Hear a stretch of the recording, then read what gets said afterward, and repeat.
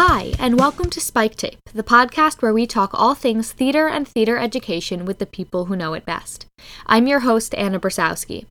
In case you missed our preseason background episode, I'll tell you a little bit about me and Spike Tape. Again, my name is Anna Brasowski. I'm a sophomore in high school, and while I know there are a ton of podcasts about theater already out there, I wanted to create something that I, a 15-year-old self-described theater nerd, would try to seek out myself. I'm surrounded every day by young people in the arts, and I thought it might be interesting to see how theater education has impacted the lives of people who have actually made it in such a difficult industry. That's how Spike Tape really came about. We'll be talking to professionals from across the theater community about their work and their influences in future episodes, so make sure you subscribe. But today, with our inaugural episode, we'll be talking to Serge Zeidan, an award-winning director, teacher, and co-founder of the Mosaic Theater Company in Washington, D.C., who has a pretty unique perspective on theater education and how it's changed over the past 2 decades. So sit back, relax, and enjoy Spike Tape. So thank you so much for joining me. In researching for this interview, I discovered that you have like an incredibly interesting path to where you ended up. So I guess we'll start super early. So a lot of our listeners are students. So what were you interested in as a student, as like a high school or college kid? In high school, I was in the chorus, and we had a wonderful drama program, although very rudimentary because I went to a very small Quaker high school in Maine that only had 25 kids in my graduating class. So it was a very small school, and it had, soup can lighting instruments. But we did some fun stuff, and we had wonderful teachers. So I got really inspired to do theater when I was in high school. So it was always something that you were trying to pursue? Well, no, I wouldn't say I was trying to pursue it. Actually, there's one funny story is before that, when I was in elementary school in Maine, in a very small town, they had a thing called the Tri-Town Speaking Contest. And we had to memorize speeches and then perform them in front of the parents. And then we got trophies if we won. So the first year I lost, and I got really competitive. So the next year I did All the World's a Stage, a Shakespeare monologue, and I got the first prize. And then I had to get the first prize again. So I guess I always liked, I got into it maybe from that moment, like that there was something fun about getting up in front of people and talking. Yeah. And so you went to college for political science. Yeah. Well, I didn't go to college for political science, but that's what I ended up majoring in. I had no idea what I was going to do when I went to college. And so how did you end up in DC? The first job that I got in DC was as a mail clerk and chauffeur for a U.S. Senator from Maine, George Mitchell, in 1985. And I moved down here to take that job working at the U.S. Senate. Got it. Was there a first thing that you saw that made you know you had an interest in theater? Was there like some sort of eye-opening moment as a kid or as a teenager? Yep.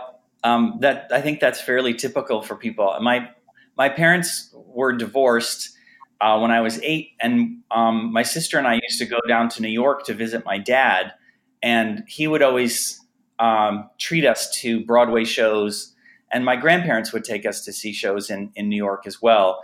And one show in particular was the Circle in the Square Theater, which is a small off-Broadway theater.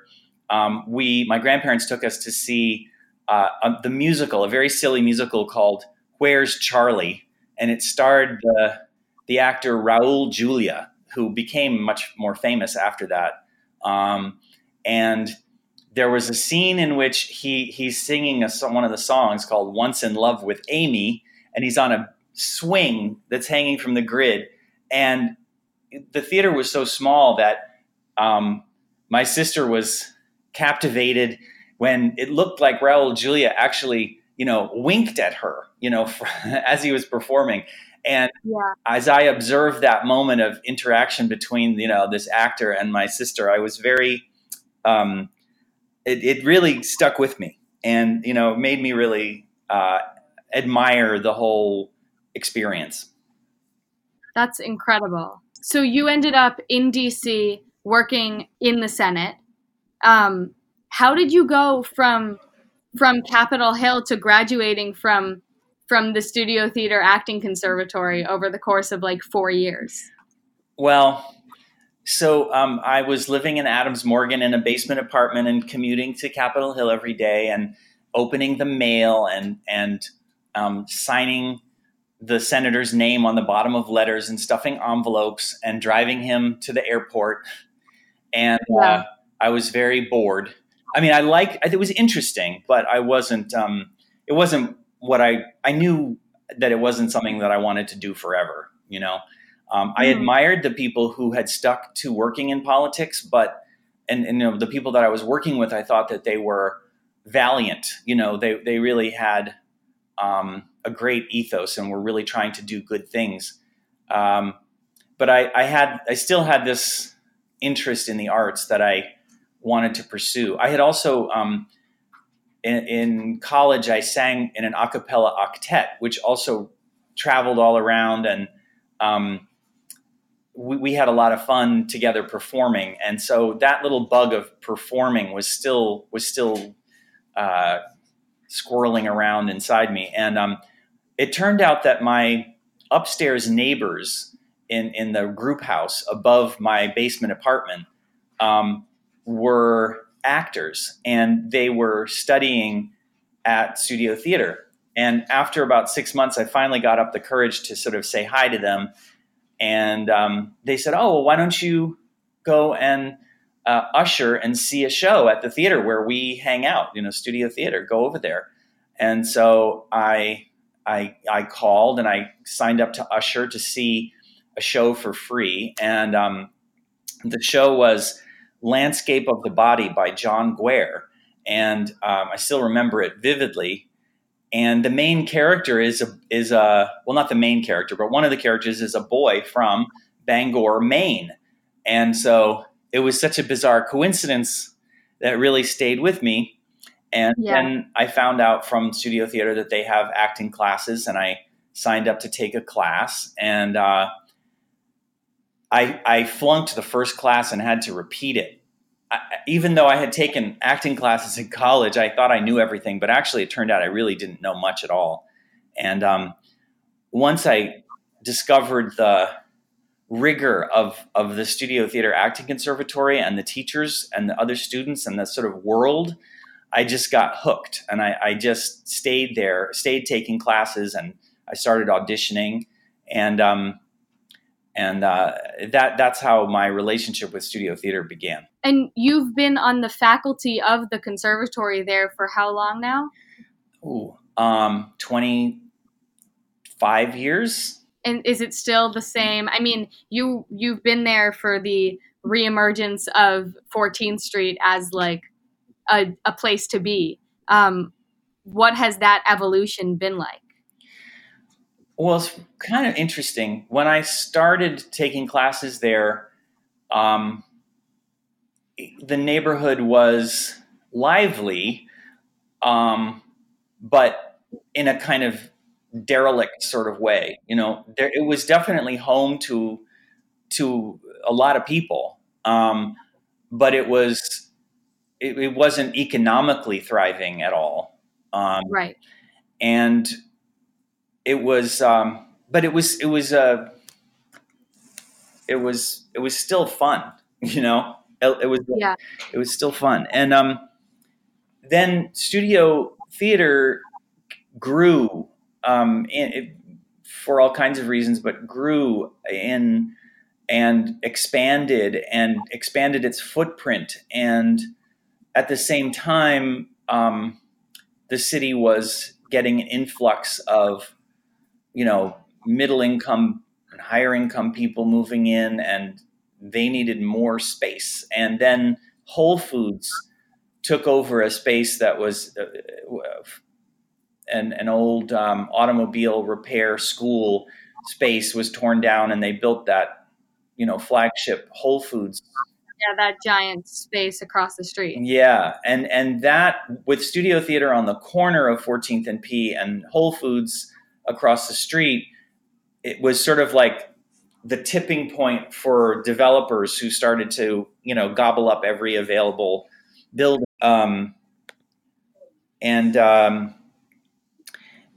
What it's like now is it's unrecognizable. You can't. The neighborhood has there's almost nothing left of what it was like, except for Yums, the takeout restaurant where we always used to get French fries. That place is still there, but pretty much everything else is gone, and nobody who's there now has a memory of what it was like before. So it's a kind of an odd thing. I'm shocked that I'm old enough to have lived through that big of a shift in economics in a neighborhood. It's kind of shocking to me. That's so interesting. I mean, so you went from Capitol Hill to Studio Theater, and then talk to me about the Mosaic Theater Company, which is so, I guess, instrumental in what's going on the theater scene in DC today.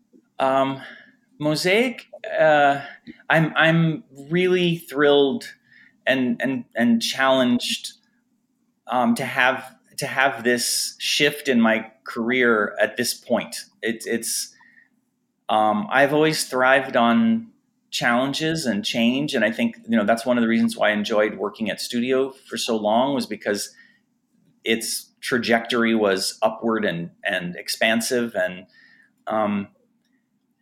but Mosaic has become a new kind of challenge for me, both personally and professionally.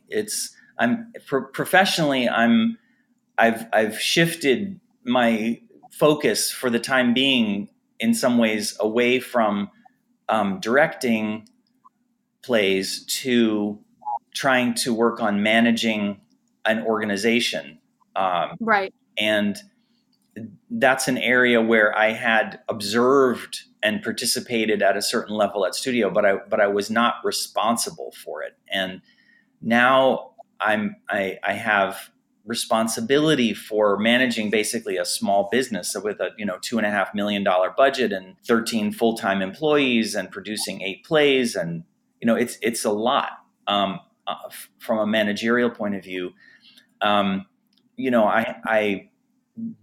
before we were talking, I was on the phone with our board of directors finance committee for an hour talking about lines of credit and the audit and cash flow and ticket sales projections, and so that's I was also an economics minor in college, so for me it's sort of in a way going back to my other interests, in some ways.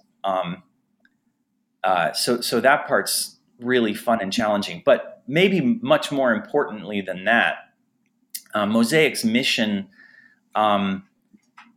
which is to, I guess not, I don't want to, we hesitate to call it a social justice theater because our action, we're not actively trying to change society, through political means, but we're trying to create an environment in which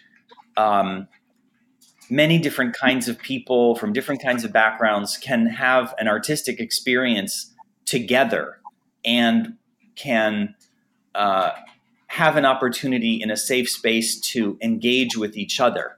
And it's one of the rare experiences in our continually more atomized society where people come together and they can talk after sharing an artistic experience. And so in a small way, we hope we're contributing to a better society that way. I don't want to get too highfalutin about it. But I think that what we bring to when people are coming to Mosaic now and they're experiencing this I guess we like to call it a fusion community. And Mm-hmm. I think they feel hopeful. They feel, maybe they feel a little emboldened, to speak up about ideas that they hadn't maybe voiced before, and they go back and can feel, that there is a way to resist, and there is a way to, uh, not feel crushed by all of the forces that seem to be going against progress. Yeah. And so you said something about like coming back to your earlier passions or interests from when you were in school. Do you think there's any connection between your interest in politics or your interest in economics and your passion for theater and how you ended up pursuing a career? Uh, I think they're two kind of parallel interests in a way. I don't. I think that where they come together at Mosaic is that I have a son who's African American, and so for me, working in, this theater does bring together the personal and the political in that sense. That I feel like my work here is my little tiny contribution to trying to make a better world for him. And so in that sense, the political and the artistic are coming together. But, I don't want to over, be too grandiose about it. It's still something that's a passion. Theater is still a passion of mine. So there's a little bit of selfishness just to keep working in the theater, and doing this is a great privilege. So Right. I don't want to overstate the case about what we're accomplishing, but I do think it's better than doing something bad. You know what I mean? It's not doing evil.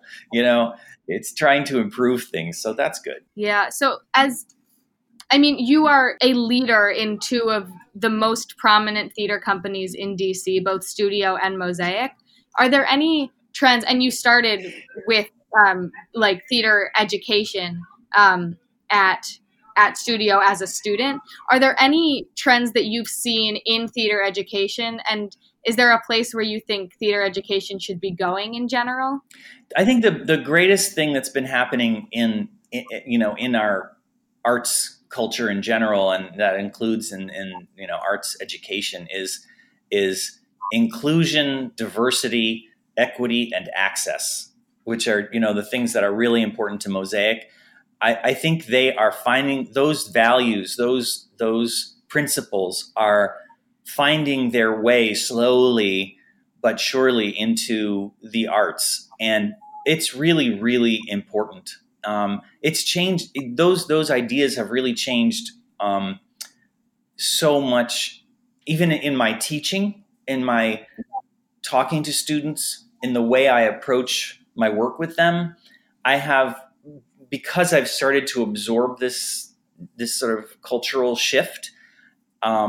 I think it makes a much more exciting and open, um, like educational experience, when you're conscious of making sure that people who perhaps, like, for example, people who might not have been speaking up in class, that you're aware of all the dynamics that are working against people having a say at the table, that you actively are creating space for those people.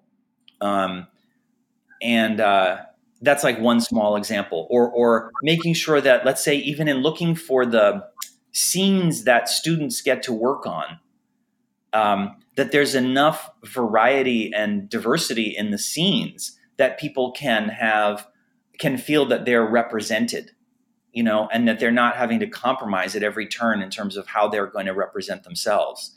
Right. Those are issues that we probably didn't think about too much, um, 10 years ago. But and also, for example, um, in the world of like the Me Too movement, how how gender plays out in an educational setting, and making sure that in acting class, um, that women's voices are heard in the conversation about how they're going to rehearse a scene, so that there's safety in that. Creating a safe environment has a new and more important place in consciousness of teachers, I think. So is that something that you're actively trying to think about as you teach and as you direct shows across the city? Yeah, definitely. For sure. It's actively in my mind all the time. I mean, even last night in Shakespeare class, those things come up. It's like, how are you living by those principles, by those values of inclusion, diversity, equity, access. Yeah. I saw a show at Mosaic it had to be a couple years ago about the Rwandan genocide. Oh, yeah. And and my entire school went, and it was something we were learning about in English class and through history, and it really spoke to like what theater could be for young people and what arts could be as a teaching and learning tool. And that was really interesting to me. And so I really love what you at Mosaic are doing with that. Is there anything that is coming down the pike for you? Right now, the most exciting thing for me is Shakespeare class in terms of directing and teaching. I adore teaching Shakespeare and to watch the students as they discover the poetry, which I really find has a universal appeal once people get past their fear, or their misapprehensions about Shakespeare because of all of its baggage. But once they get into it and they allow it in, it's quite beautiful to watch. So we have final scenes coming up in February for that. But the other from Mosaic, we have a show opening in a couple of weeks called Oh God, which is one of our only shows that's like a comedy, but it's coming up and it's quite wonderful. And I think we'll have a lot of appeal. We just finished an incredible run of The Agitators about the relationship between Susan B. Anthony and Frederick Douglass. And I was really thrilled at how the audiences responded to the show because it seemed so current. It was kind of both shocking and wonderful to see how the spirit of these two agitators was being carried on by Christine Blasey Ford and Black Lives Matter. I mean, these issues which these two individuals from 150 years ago were dealing with, we are still challenged. This is an ongoing thing, and people, I think, were identifying with the struggle, in a beautiful way. It was quite a successful production. I'm glad. That is something that I feel like everybody is talking about in schools nowadays. So the fact that it's on stage is really quite fantastic. So going back to like the very beginning of our conversation, if you could go, pretty standard question, but if you could go back and tell either your high school or your college or a younger version of yourself something, knowing the things you know now based on your career with Mosaic and studio and The Hill, what would it be? I guess the reality is that, a theater life is requires a lot of resilience and persistence, and you just have to work really hard, and it's not. But there's a lot of pleasure in the work. I guess it's similar to the kinds of things that I've talked about in auditioning class. When I'm teaching an auditioning class sometimes, which is that a life in the theater can crush you because it's we're working in an industry which is underappreciated. From a financial point of view, we're all living in this culture where urgency and pressure and getting things done and making money is so much a part of our mindset that it's hard to make space for art. And what happens in auditioning class, people are like, they get disappointed too easily. I have a friend, actually, the woman who lived upstairs from me when I told that story about how, I asked them upstairs about where they were acting, and they told me about studio theater. That woman, Isabel Keating, just finished a long run on Broadway in Wicked. You lived under Isabel Keating? Yeah, that's who. That is amazing. But Isabel was a student at Studio Theater Acting Conservatory, and she was in several shows during that time. She's like an example to me of the kind of persistence that's required. When she decided to move to New York, she was there for 16 years before she, had a career. She had to, right. Find 16 years. She had to survive 16 years of struggle before she got to be, when you say Isabel Keating, there was a long period before that where she had to really just keep the spirit and the hope going, and work really hard at it.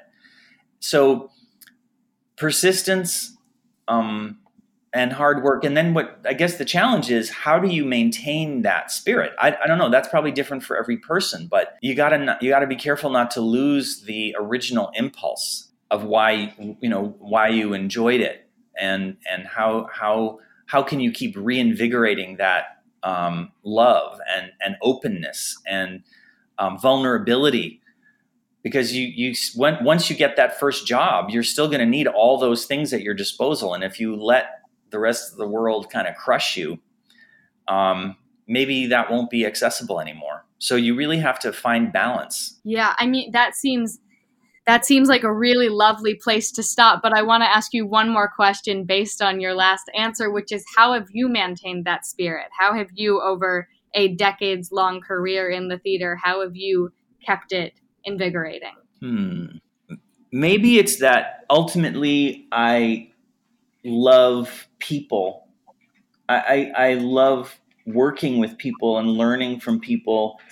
The students that, it's funny, in acting class, you teach the same scenes over and over and over again, especially in Shakespeare, there's only so many scenes that you use in the class, but every single time I teach Romeo and Juliet, I just can't help just loving whatever happens in class. And it's different, each time. And that enjoyment of the diversity of experience, not letting it feel stale, but instead rejoicing in the little pleasures, the small discoveries. Every time you learn something new, you being open. I guess that's it. I'm not sure if that's just part of my personality or something that I've cultivated, but maybe it's just a coping mechanism, but that's